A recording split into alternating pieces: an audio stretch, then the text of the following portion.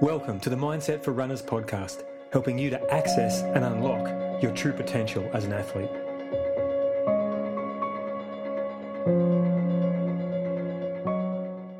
Hey, it's Rob here, and welcome to this episode on habits, how to build them and how to make them stick. This episode is a reply to a message that I received from one of you saying, hey, how about you can do a podcast for us on habits so we can start to build better habits that will support our running or our health or our life in general. So thanks for that, and let's get into it. I'll start by breaking down what I'm going to go through in this episode. I'm going to go through the theory and the background of habits. I think it's really important to know what a habit is and how they're actually formed before we go into the strategy of how. So forgive me that I'm going to go into a little bit of depth in this, but it's really helped me to understand them, and hopefully you'll do the same. Because ultimately what I want for you from this episode is to be able to build a new habit that you want, whether it's around your running or your training or your health or your work habits or your parenting habits or your relationship habits or your financial habits. I want you to be able to take the information that I give you today and go and build at least one new habit and start to really make that a part of your life. So let's get stuck into it. We'll do the theory first, and then we'll look at how you build the habits, and then we'll look at how you make them stick. And at the end of the episode, we're actually going to use the example of building a new, like a running habit, and we're going to put everything we've learned together and really solidify and build that habit so that it sticks and it becomes a part of our day by using everything that we learn in the episode. All right, so starting with the theory. We're going to start with the work of Professor Andrew Huberman, who's got an excellent podcast called the Huberman Lab. And he's a professor at Stanford of ophthalmology and neurobiology. He definitely knows what he's talking about when it comes to forming habits. So Dr. Huberman starts by saying that up to 70% of our behavior is habitual. Now, cross-referencing this with the author of Atomic Habits, James Clear, and the author of The Power of Habit, was Charles Duhigg, they both say it's about 40%. But if we can kind of have a compromise somewhere between 40% and 70% of our behavior that we go through our normal day-to-day life is actually habit-based or habitual. And the reason for this is the brain loves habits because they use less energy to perform. Habits are stored in the bottom of our brain, in the oldest part, in the technical term is the basal ganglia, and you can listen to Huberman's podcast on habits to get even more depth on this. But basically, what I want you to take away from this is the bottom part of your brain is really the survival, just keeping you safe, make sure you keep alive and you don't die. That's basically what the bottom part of your brain is. But to do that, it wants to use as less energy as it can to do the normal day-to-day stuff so that it has a stored availability of energy to use just in case it needs to. So once you form a habit, it's locked away in the hindbrain, in this part of the hindbrain, down the bottom of your brain stem. And just a quick one, remember, the top of the brain stem is the most recent, the prefrontal cortex, our thinking cap, our thinking brain. The midbrain is really about imagery and pattern matching and memory and all that kind of stuff. And the bottom brain, the hindbrain, the lizard reptilian brain, where habits are stored, is all about the survival mechanisms and parasympathetic response, sympathetic response, fight, flight, freeze, all that kind of stuff. So habits use less energy for the brain. That's why it loves it. And that's where it's stored at the bottom. What are habits? Well, what they are is really the neural system learning something new. And when the neural system or the neurology is learning something new, it goes to that place, a term you've probably heard, which is neuroplasticity, which is really just the ability for our brains to change. And they change to adapt to something that they want to adapt to or needs to adapt to. So neuroplasticity, I was thinking of a best way to describe this. So imagine when we're doing our new habit, the neural network changing in your brain is kind of like a bulldozer making a new road through a deep bushland area. So imagine if the bulldozer has to make a road from point A to point B through a thick bush. Now that is imagining the analogy of the bulldozer pushing the trees across as building this new neural network that goes to form your habit from the start of the habit to the finish of the habit. So imagine the first time the bulldozer goes in the bush, it's going to have to push over the trees, and it's going to have to, work really hard to knock down trees and move rocks. It might even only just get a few meters in the first hour, and then it eventually carves it further and further. Imagine as the day goes on, it might have made a path all the way through the bush from part A to part B. But really, it's going to be a rough, rocky track that would be really hard to go down. So then the next day you send the bulldozer down there again, and it smooths it out a little bit more. It's still a bit of a rough ride, but by the end of the second day, the road is actually a bit more formed, even though it's still, sandy and rocky. The next day, it smooths it out. Then the next day, it smooths it out again. The next day, you might start to bring in a roller, like a big roller, and roll it flat. The next day you might bring in some road material and start to compact it flat, and sooner or later you can imagine the bitumen goes down, the white lines go down, and it becomes this easier road to travel. Eventually, if you keep the analogy going, you can widen the road and you can turn it into a highway where you can do 110 kilometers an hour along. That's kind of like what a habit formation is in your brain. That bulldozer starts. It's hard, you have to overcome this friction, but eventually as you go on and on and on, it becomes smoother and easier and almost on autopilot, where eventually you can drive down it without even thinking while you're having a cup of coffee and chatting on the phone in the car. So that's kind of what neuroplasticity is when we're talking about habit formation. Back to Huberman. Dr. Huberman says, and this is backed up by James Clear in Atomic Habits, one of the biggest selling books of the last 5 years, that habits turn into pretty much two different types. There's goal-based habits, which could be something like, I'm going to run for 20 minutes a day, 3 times a week, right? It's a specified goal. Or identity habits. So it could be, I am a runner, or it could be something even more descriptive. I am a fit and healthy mother, for example, or I am an inspiring leader. And that identity-based habit, the I am statement, is a much stronger habit to form and a much better way to form your habits than the goal-based one. Forgive me if you can. I can actually notice I'm a little bit short of breath. I do have COVID at the moment, so I'm making the most of my time off to actually do these podcasts. So if I do sound a little bit puffy, it's because I'm a bit short of breath. Okay, so how long does it take to form a habit? Now, Huberman doesn't just say random things off his head. He goes into deep research. So he's gone in and looked in normally between 18 to 30 days. But to back up this research, he cites a 2010 study which found it took between 18 to 254 days, depending on the individual, to form a habit. Now, the study was health related. It was quite a cool study. They took a group of people and all they did was they got them to form a habit of going for a walk after they ate their dinner. And they studied the subjects, and it took them between 18 to 254 days to form this habit. Now, how do they measure it? Well, they measured it when the subjects did it 85% of the time. That's what they considered a habit. Note, they didn't say 100% of the time, which is interesting because we're going to go later on into what stops us from actually forming habits and where the sabotaging effect comes in. So if they did it 85% of the time, the examiners, the studiers said that habit is formed. So why did some take 18 days and why others take 250? Well, again, Huberman comes up with a term he invented himself called limbic friction. Now, the limbic brain is that hind brain that we talked about before, where the habits are actually formed. And he calls this term limbic friction is basically the strain that's required to overcome one of two states formed in the limbic system or the hind lizard brain. First state is anxiety. You're too alert, you're too aroused, and you can't calm down enough to do the habit.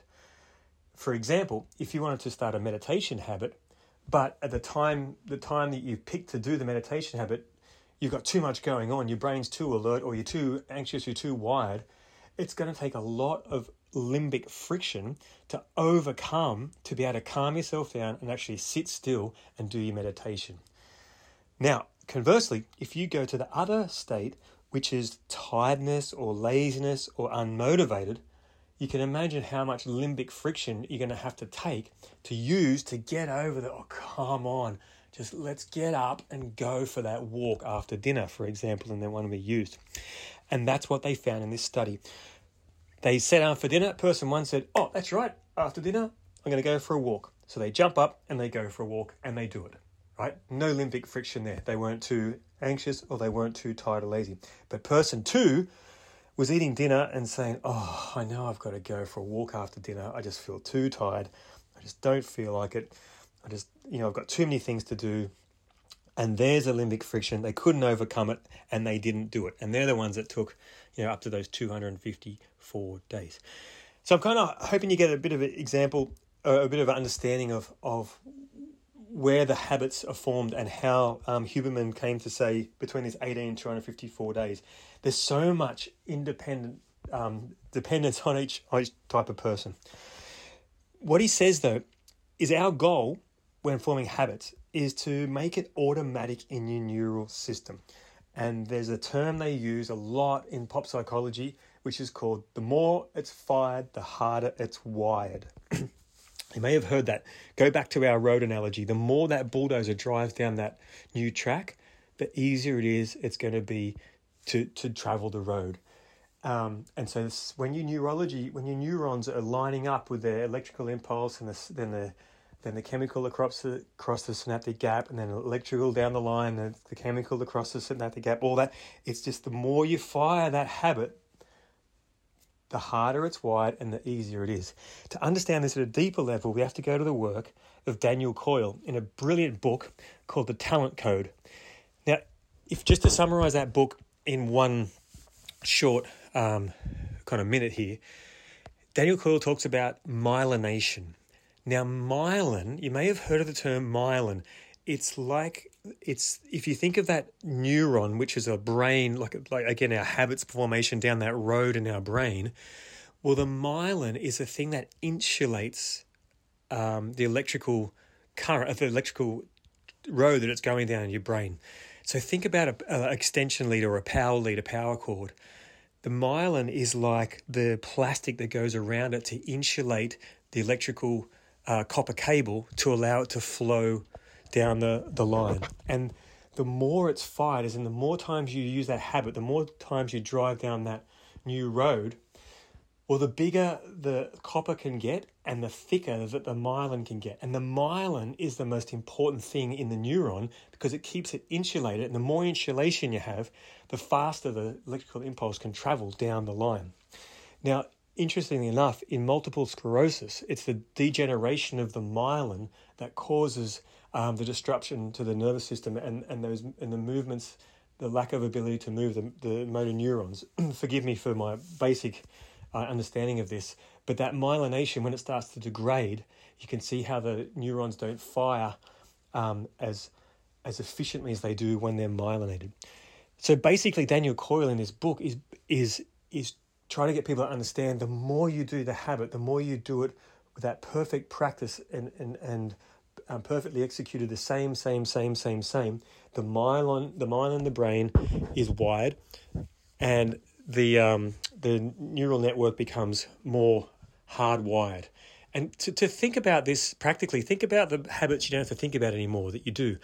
Like brushing your teeth is always a good example, or brushing your hair.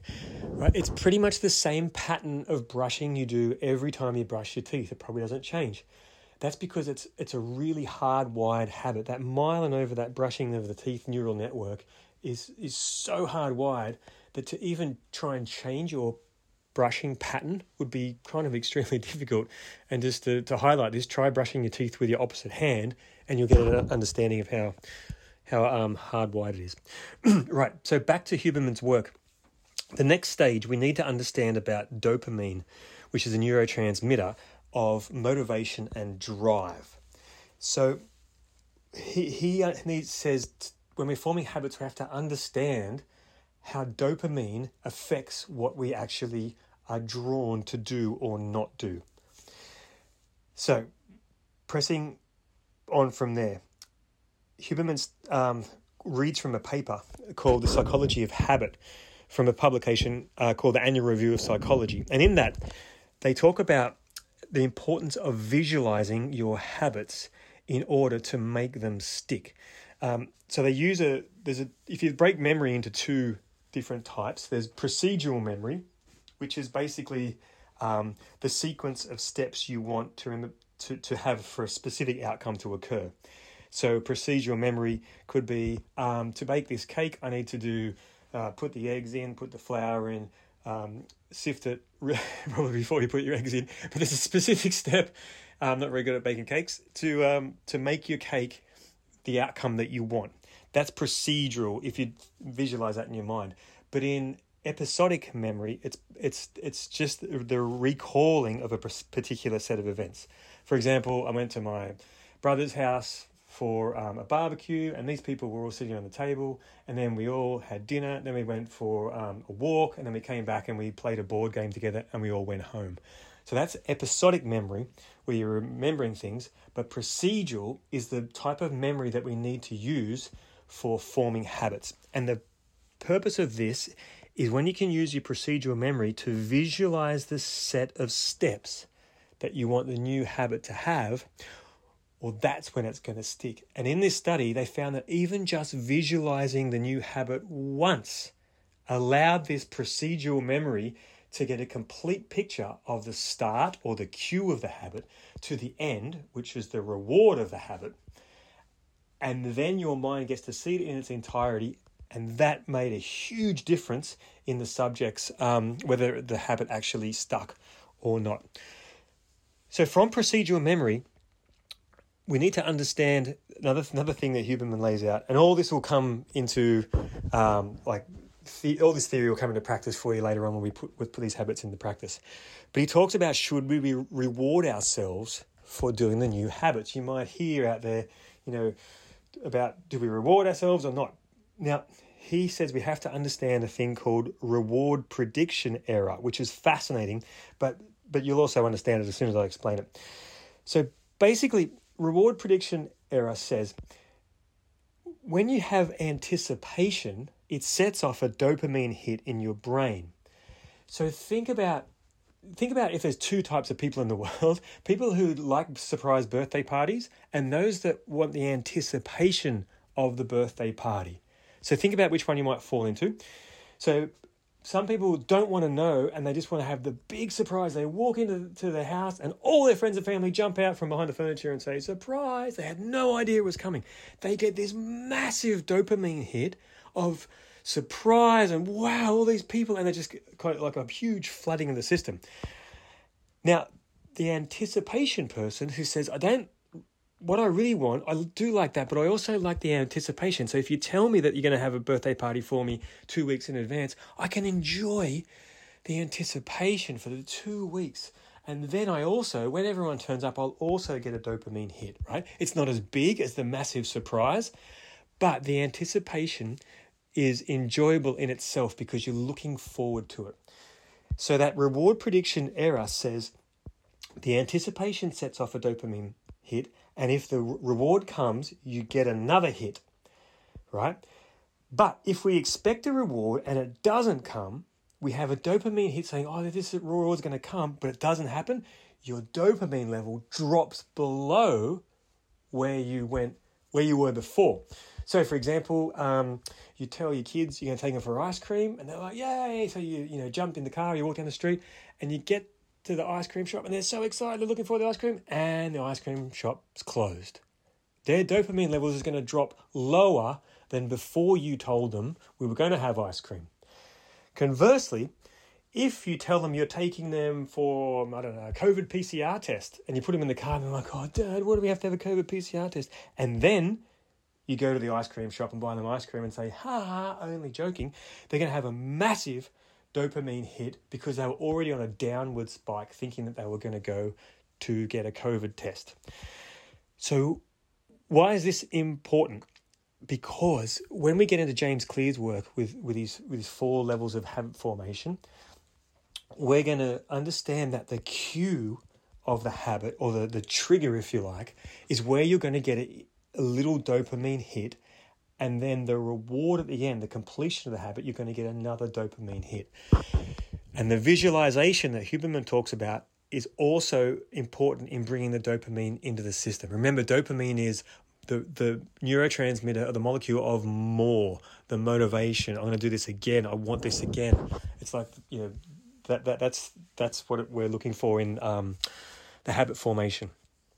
All right, so let's just quickly take you through Huberman's kind of overarching system. I'm going to start a new habit. I want to positively anticipate the onset of the habit, so the start of it, and the offset. This is his words, not mine. So I want to think about, I'm going to start this new habit. Let's put it into, let's say it's going to be drinking a glass of water first thing in the morning, as soon as I get up. I'm going to anticipate that I'm going to actually start this new habit. So I'm building a new habit. It's going to be really good in my life.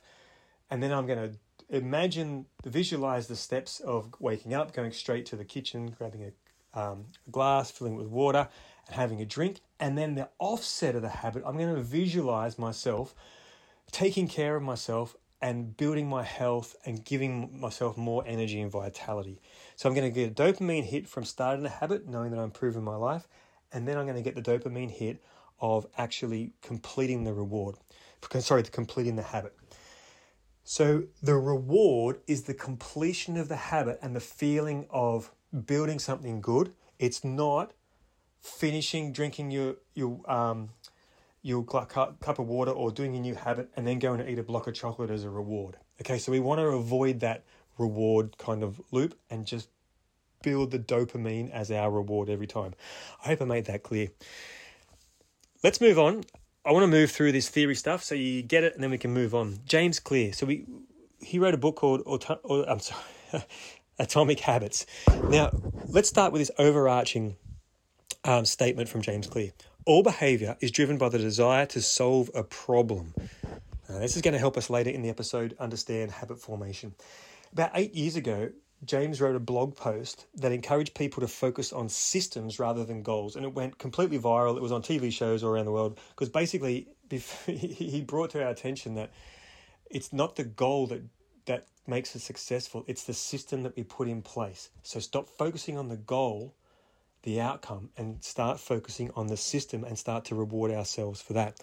There's a very famous quote from Archilochus, the Greek soldier, 650 BC. He said, "We don't rise to the level of our expectation. We fall to the level of our training." You may have heard this in the corporate world or in motivation memes or something. But James Clear kind of says the same thing. He says, you don't rise to the level of your goals. You fall to the level of your systems. So James says the same thing as Huberman is identity-based habits are far more powerful than goal or outcome-based habits when you are starting a new goal. But if you're building on an existing habit, then outcome-based habits can be as equally as successful as identity-based. For example, if you want to start a new running habit, use identity-based habits. I am a runner. I'm a morning person. I am an energetic parent who runs in the morning and has more energy during the day. Those kind of I am statements. If you're already got a good running habit in and you want to increase your mileage or you want to increase your frequency of running, that's when you would use a goal or an outcome-based habit. I hope that's a good distinction there. So James has some really good work he does in here. Read the book. It's really excellent. But one of the things he says is every action we take is a vote for the type of person we want to become. So every time we eat that, good food instead of the bad food, it's that we're becoming a healthy person. Every time we're kind to someone instead of grumpy, we're becoming more of a leader and more of a kind person. So it's like every action that we take, every little tiny action is a vote for that type of person that we want to become.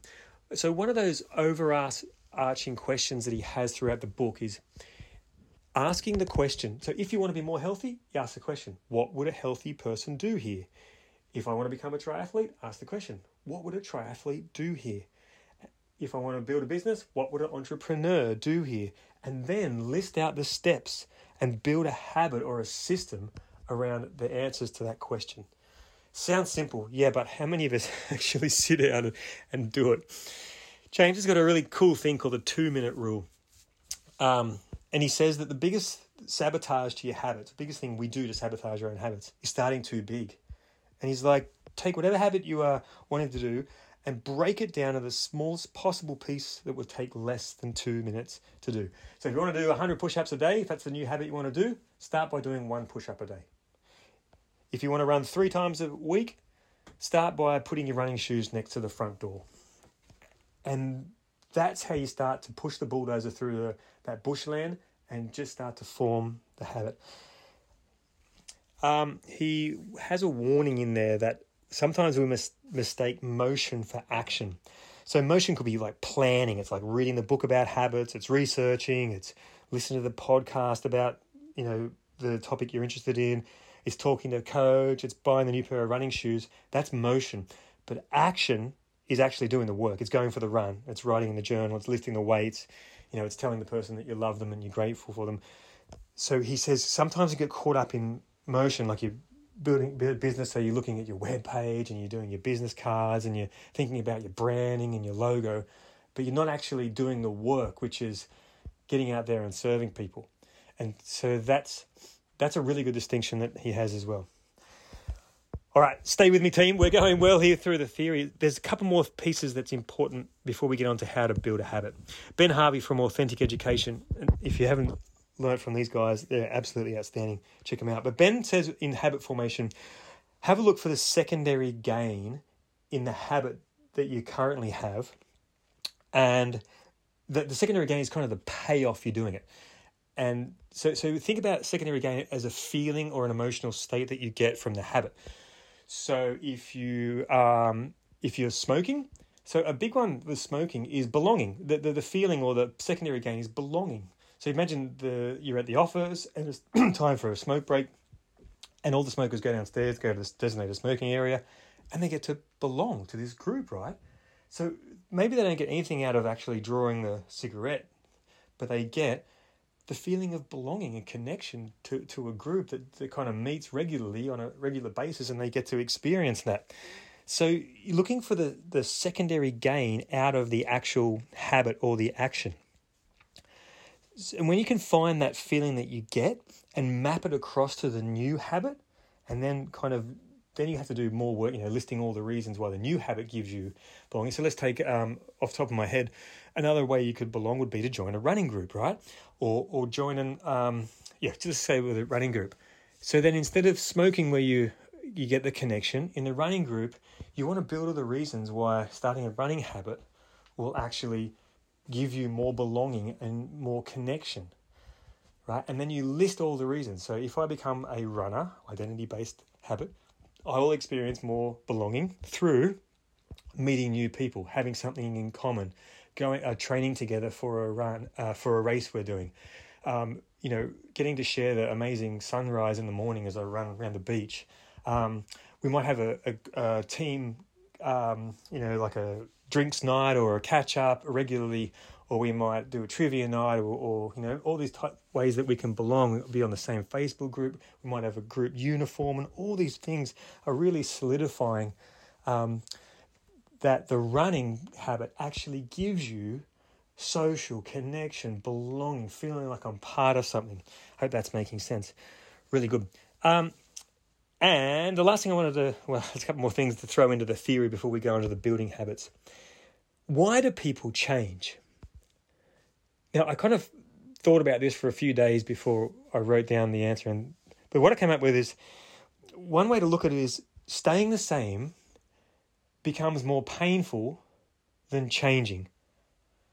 So the thought of doing what you're currently doing becomes worse in the future than actually changing now. So the brain doesn't really want to change. It wants everything to just stay the same and you never to grow or anything, just kind of stay alive, right?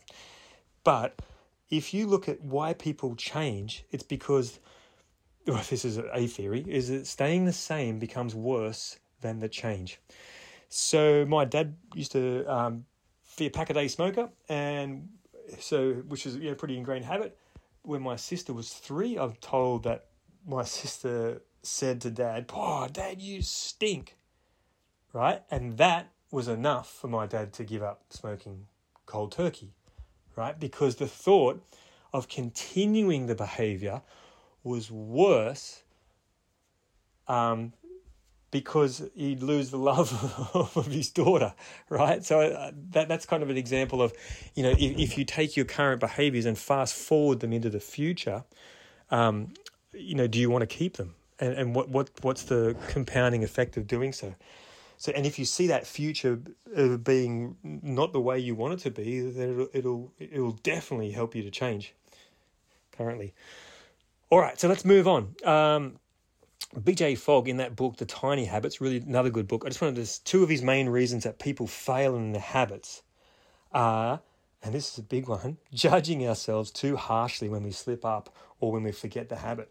I've heard a lot of people do this. They start something new and they might do it for 2 weeks and then they forget a day or two and they completely throw the baby out with the bathwater and say, "Oh, that didn't work. I jumped off the wagon," or whatever it was. And he's like, just forget about it and get on with it. It doesn't mean it. Remember in that study that Huberman quoted, if they did it 85% of the time, it was said to be successful. The second one for BJ Fogg said, mistaking our aspirations for behaviours. So what he means by that is a behaviour would be switching off the phone before you go to bed so you get a good night's sleep. That's a behaviour, a specific concrete behaviour. But the aspiration is getting a good night's sleep.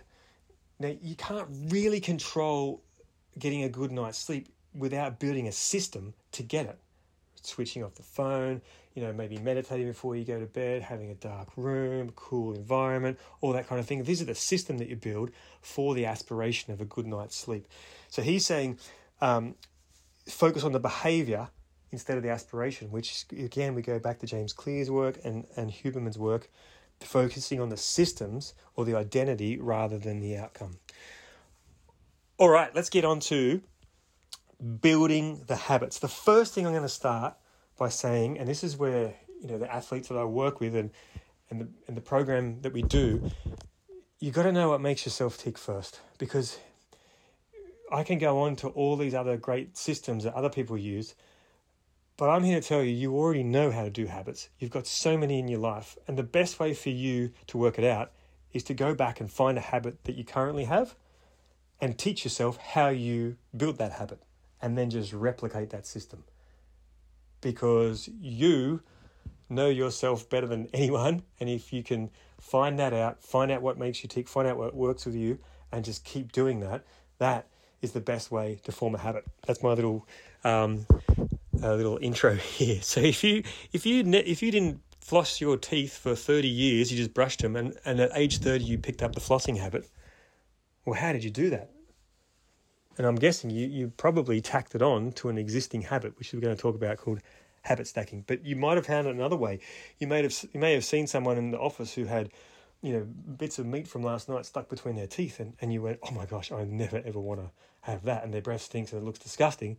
And that's when what we talked about before, people change when their current reality becomes worse than changing. So you might have thought, "Oh my gosh, have I got that stuff in my teeth? Do I look like that? I'm going to make sure I floss every single morning or every single night so that I don't have that going on for me." Just an example. All right, we're going to move on. So building habits. So let's go to James Clear's system. So 4 steps: cue, craving, response, reward. Let's go through them. The cue is like the trigger or when the habit starts. Let's have a look at what a cue could be. It could be time. So every Wednesday morning, I will. Or every day at 8 o'clock, I will. It could be a location. So each time I walk into the bathroom, I will. Each time I go into the kitchen, I will. Every time I get into my car, I will. Every time I walk into the office or the coffee shop, I will. The cue could be the preceding event, and this is also known as habit stacking. So when I sit down for dinner, I will say something I'm grateful for. When I brush my teeth, I will look in the mirror, tell myself I love myself. When I put the toothbrush back into the cup after I finish my teeth, I'll pick up the floss, right? So that could be the cue. And it could be an emotional state. This is a bit of a trickier one, but he still mentions it. So every time I feel tense, I'll drop my shoulders, for example. So that's Q. Craving is the anticipation of the reward. So back to Huberman's work, this creates that dopamine hit in itself. So the craving is you wanting the reward or the completion of the habit. So that's Q, craving. Response is how you get the reward. The actual action you'll take. It's putting on your running shoes.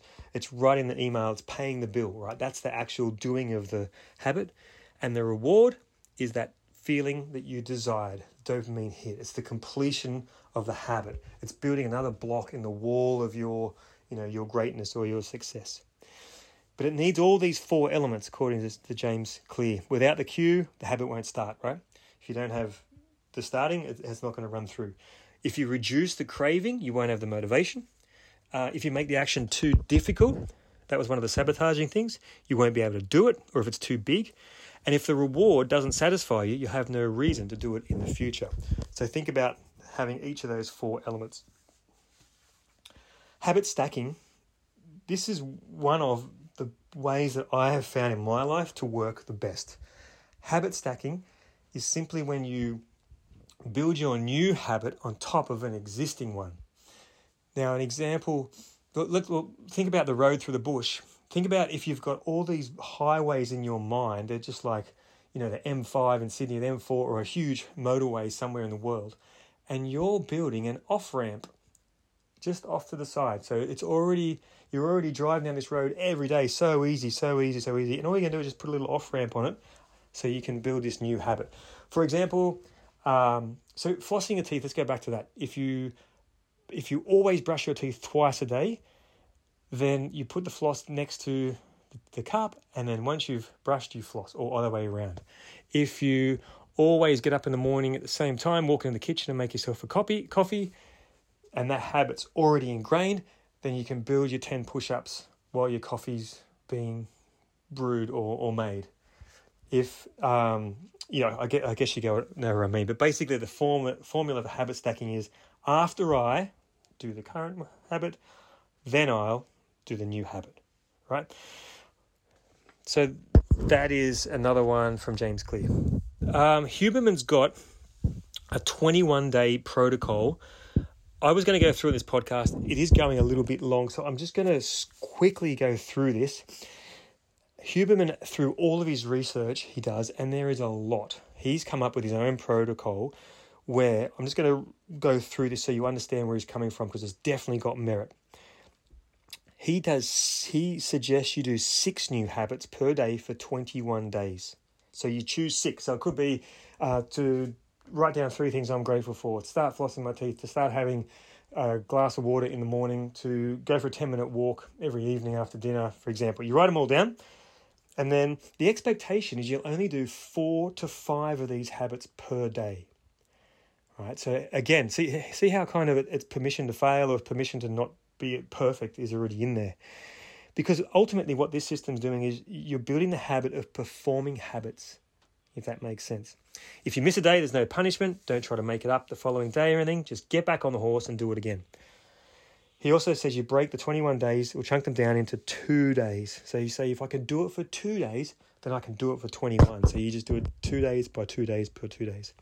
After 21 days of doing these new habits, you just stop and you check in with which habits you actually engage on autopilot, and you see which ones you stopped and which ones you continued. Right, now this is a really good system if you're thinking about starting to use that. And obviously he talks about the visualization of knowing how each of those habits goes through, which we talked about earlier in the podcast. So that's Huberman's protocol. Okay, that's building habits. So just to quickly refresh, knowing yourself, number one, how do you currently do a habit? What's the system you use? And see if you can just take that and replicate it in yourself. James Clear system, the cue, craving, response, reward, having those 4 parts and writing it out and knowing what you're doing and then performing it to get that reward. Habit stacking. So after I do this, I will then do that. He just a side note on that, he also has this temptation bundling, which is worth noting in here. So this is when you want to do something that you don't like doing, you kind of put that in there as well. So you put that in the middle. So for example, if you're in sales and you want to make 3 sales calls, but you're like putting them off, I don't really want to call, you stack it onto a habit with a temptation at the end. So you say, okay, after I finish lunch, which is the current habit, I will make 3 phone calls, which is the habit I really need to do. And then I'll get to check social media for 5 minutes. That's my reward. So you can see how you've got an existing habit. So having lunch, you're adding on the one you don't really want to do. Like, I've got to ring that person, or I've got to send that email, or I've got to, do that thing. And then after that, I'll get the reward, which is having a cup of coffee or having, 5 minutes on Facebook, for example. Then we went to Huberman's protocol, which is a 21-day protocol. Again, 6 new ones, 21 days, with permission to fail inbuilt. All right, hope you're going all right. This is going a little bit longer than I expected.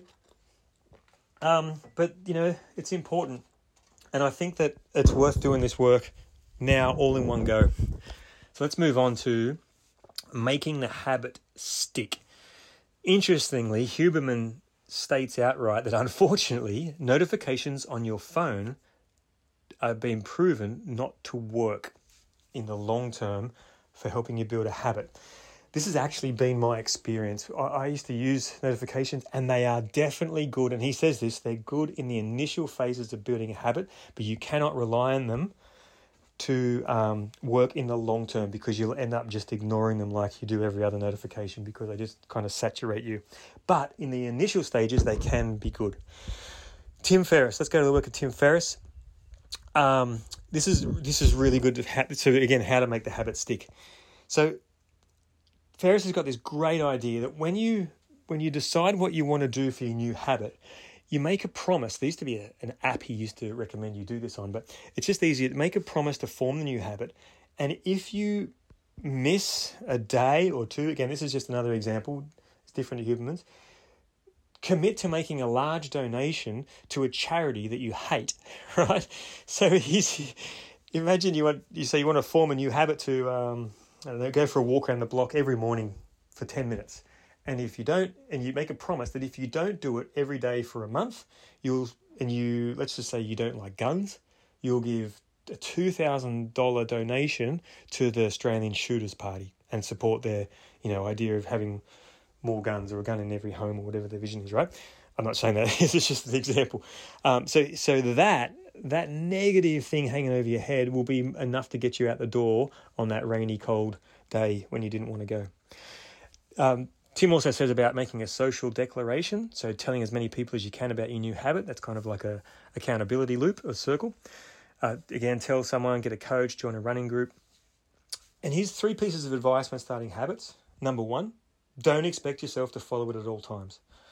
Again, that reflects Huberman, and it reflects James Clear, it reflects Charles Duhigg, and it's all good to get it from multiple sources. He says adherence to habits ebbs and flows, so don't throw them out. And he says just do one new habit at a time. You can see how some of the literature is changing, and that's why it's important to know yourself and what your timeframes are and what your life's like and what works for you. In making a habit stick, I want to give you an overarching kind of philosophy that when you value and shift your mindset to valuing consistency over intensity, that's when you kind of get it with habit formation. Think about if you're a triathlete or a runner, the success comes from consistency in training, not from the intensity. It's not the intense session that you did. It's the years of training that you've done behind it, right? So the consistency, and start to place that as a higher priority or a higher value in your mind than intensity. And the way I want to illustrate this is looking at Jerry Seinfeld. A long time ago, I was a huge Seinfeld fan, and I read an interview he did in a magazine, and the interviewer was actually a young startup comic, and he said to Jerry, said, "Have you got any tips for a young comic?" And Seinfeld outlined the way that he became successful in his stand-up career and in his TV. And he said, the way to be a better comic was to create better jokes, and the way to create better jokes was to write every day. So what Seinfeld did was he got a big wall calendar and a big red magic marker pen, and he hung it right in the middle of his apartment. And the next step, he said, every day that I do my task of writing, I get to put a big red X over that day. He said, after a few days, you'll have a chain, and just keep at it, and the chain will grow longer every day. You'll like seeing the chain, especially when you get a few weeks under your belt. Your only job is to not break the chain. So you notice in that, Seinfeld didn't mention anything about results, didn't mention anything about, outcomes or goals. He just mentioned focusing on the process and keeping the chain going. It didn't matter if he was motivated, didn't matter if he felt like it, didn't matter if he was writing great jokes or not. All that mattered was that he was consistently showing up every day and working on it. And all he valued, all that mattered was not breaking the chain. There's an app out there called Streak, and you can use that just, to keep your red letters, but red X's. So maybe think about the Seinfeld strategy if you like the sound of that. Okay, so let's get into the how and how we're going to do it. I'm just going to run through a few examples of habits and how to use the tools that we've kind of explored today and to use them. So if you wanted to set a habit on, eating food that gives you energy instead of food that drains us of energy, one of the things we haven't talked about but is the importance of environment. So a way you can use the environment is, first of all, don't buy the food in the first place and have it in your cupboard, right? So there's no actual option to go there. But the second thing you can do is you can look at the long-term effects of it. So using that kind of pain. So if I keep eating this food, what's the long-term effects of doing it? That's an example. And look at what you get out of eating that particular type of food that's your vice. If it's, choc chip cookies, and when you eat it, what's that secondary gain that Ben Harvey from Authentic Education talked about? What's the feeling that I get from having it, and how can I map that across to something else? Another example, if you're want to drink a glass of water first thing in the morning, you can use that cue, craving, response, reward from James Clear. So the cue is, I walk into the kitchen. The craving is, I want to feel good about myself and feel like I'm getting more healthy. The response is drinking a glass of water, and then the reward is either the feeling of it, or you can add on the other thing, which is, now I'll go and check my phone, or now I'll go and do the thing that I wanted to do after I've done it. So cue, craving, response, reward. Let's say you want to be let's say being a better father. So one of the things I worked on a few years ago, I used exactly this strategy, was the cue was when I drove into the driveway, I turned the car off. That was the cue, right? So you pull up from work, you turn the car off. The craving is, so you get in touch with it, I want to be a better dad. I want to be a good, present dad here. So the response is, when I walk in, I'm going to play with the kids for 10 minutes straight away. As soon as I get home from work, I'm going to give them all my all my energy and attention, right? And the reward is that dopamine hit of, having fun with the kids, feeling like I'm becoming a better dad and a better person, right? So there's another example.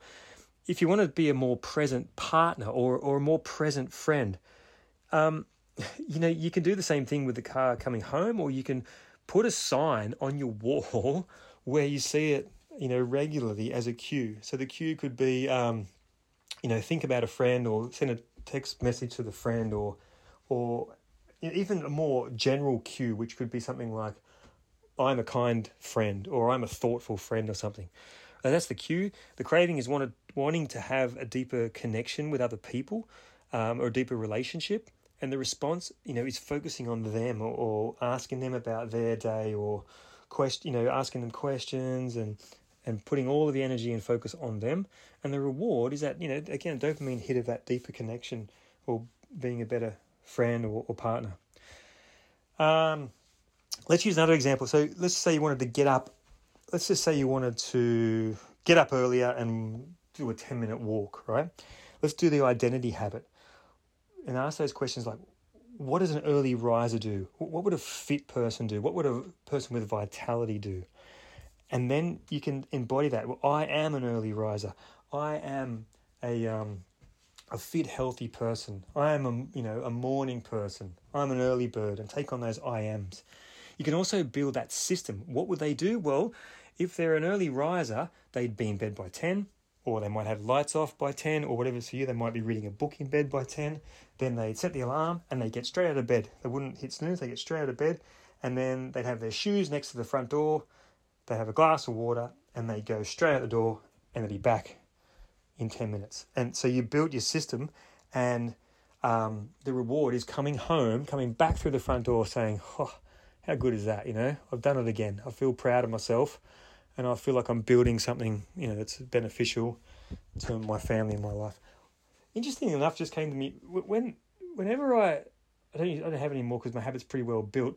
Whenever I used to struggle to get out the door running, I used to have that question in my mind: will I feel better when I come back from this run than I do now? And I guess in some strange way, that's kind of what I kind of was building these habits just by asking that question and saying, you know what, I don't think I could ever say no to that question. It's always going to be a solid yes. I will feel so much better after doing this run. Right, so let's go to the habit of, this is the last bit we'll do, starting a running habit. Let's just say it's going to be, I want to run for 3 times a week for 20 minutes. And that's what I want to do. It's my goal. It's my habit. We're going to throw everything we've learned at it. So you might start by a social declaration. You might tell, 5 of your closest friends or family, or you might put it on the social media and say, here's what I'm committing to for the next, X 6 weeks or 2 months or year or something. You might even make a dedication to somebody else, say, because, of heart disease in Australia or of this really important charity, I'm dedicating the next 2 months to running 3 times a week for 20 minutes. You might even say, who's with me? There you can build your little social group as well. You might put up your Seinfeld thing on the wall and have a red X for every time you do that, and start to build your chain. So then we can build Huberman's visualization in. What's the sequence of events? Well, I'm going to run 3 times a week on a Tuesday, Thursday, and a Sunday. I'm going to run first thing in the morning, and I'm going to put my stuff right next to the door the night before. So all my running gear is there: my bottle of water, my running shoes, socks, my shorts, my shirt, and my hat, and then I'm going to be in bed by 10 p.m. the night before. And you build your whole system that leads up to it, and then you visualize yourself doing it, and then you start to schedule it. Using Huberman's reward prediction again, you're going to imagine, sorry, that term is not reward prediction, it's reward prediction error. You're going to imagine how hard it could be to get out the door one time. You're going to see that overcoming that limbic friction by saying, I really don't want to. And then you're going to imagine yourself doing it anyway, and then coming back and getting that dopamine hit about how good it felt to actually complete it and have more energy. If we use James Clear's 2-minute thing, start small. If you're going to start your running habit, put it off for a week, and for the next week, just get your stuff ready, put your stuff near the front door, and set your alarm clock. Get up, don't even go for the run. Your habit's done. Go back to sleep. The next day, you do it again, and maybe if you want to stretch this right out, just for the example's sake, the next week you might get up, have your glass of water, put on your running gear, and not go for a run. That's your habit formation for the day. You do that for a week. The next week, you do it all again. You get up, you have a glass of water, you put on your shoes, you get out the door, and you walk around the block, and you come home, and that's you done. And this is like that bulldozer paving the way down. Next week, you get up and you just run one lap of the block and you go back. And then finally, this habit is just being hardwired in your mind until you're eventually out the door and doing it before you even know it. And that's when it becomes automatic. And again, you might not even need to do that. In the first, you might just start your habit automatically the first time you do it, and that's okay. But just give yourself permission to start small and to fail and get back up and go again. Building the identity statement. So I am a runner. I am a regular runner. I am a healthy person. I am a morning person. All of these identities that can help you embody the type of person that gets up 3 times a week and runs for 20 minutes. And the question could be, what's the type of person that does this? And you can build your identity statement from that. Building the pain. When we talked about what makes a change, staying the same is more painful than changing. So if you say, well, what happens if I don't start this running habit? What happens next week? Probably nothing. Well, what happens in 3 months? Well, probably nothing. In 6 months? Well, I'll probably regret not doing it because I could have been into it. In 12 months? Well, you know what? I could be not as healthy as I'd like to be. What happens in 5 years if you don't start this running habit now? And that's where you really start to get traction with the type of person you could have been, or the fittest or the healthiest person you could have been. So start to build the pain around not doing it. Again, if you miss a day, don't worry about it. Get back on the horse and keep on going. What does Ted Lasso say? Be a goldfish. The goldfish has got the shortest memory of any animal in the world, 10 seconds. So just forget about it and get on with it. You can also write your check or promise to donate, $2,000 to a charity that you don't agree with. Okay, that's back to that Tim Ferriss strategy. Remember to have a cue around your house so you can put that bit of paper on the wall and write something on that, your identity statement. I am a runner. I am a fit person. I am a committed, 3 times a week person, or something else like I run regularly, or just a cue. There might even just be a picture of a runner on the wall that can be your cue to get out there and do it, right? So have the reminders around to help you for your success. Now, the habit stacking, you could also habit stack. So an example for where I've used habit stacking in my life, so I run every day, and I wanted to incorporate a strength training program as well. And I'll just be honest with you, I don't think I'll be alone in saying this. I sucked at it, so I didn't really do it I did it hit and miss, very sporadic. It wasn't until you might have heard me interview Joe Ward on the last podcast, which is excellent. If you haven't listened to it, it's definitely worth a listen. So Joey does every weekday morning at 8 a.m. He has an online 12-minute home-based body weight workout every day. He's there live, and he'll be there at 8 o'clock every day for you to do a workout with him. Now, it's only 12 minutes long. So I do this with Joey after every run, which is already a habit. I'm always going to run. I do my run. I come home. I go straight into the recording of Joe's body weight workout. So that's how I've stacked that habit onto an existing habit. And now I rarely miss a day, although I have missed the last week because of COVID and me taking it easy. But I hope that's an example of how I had an existing habit. It was solid. It was a highway. I built an off-ramp of doing this home body weight workout as soon as I got back. So for the running workout, if you get up every morning, for example, and have a cup of coffee, then that can be your cue to get out the door for your 20-minute run. All right, so we've come to the end of the podcast. It was long and detailed, and thanks for sticking with me. I hope you got something out of it. My biggest hope is that you learned something, anything that you can use to help you build a new habit in your life, no matter what that is. I would love to hear how you went. As always, please message me or shoot me an email to athlete.mindset.training@gmail.com. That's athlete.mindset.training@gmail.com. Send through any requests you might have for future podcasts, and I hope to see you on the next one.